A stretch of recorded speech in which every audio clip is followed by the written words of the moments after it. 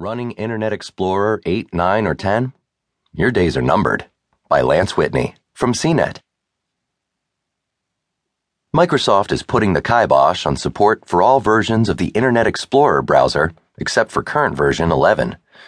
A support document posted by the software giant describes an end-of-life upgrade notification for Internet Explorer that will pop up January 12th.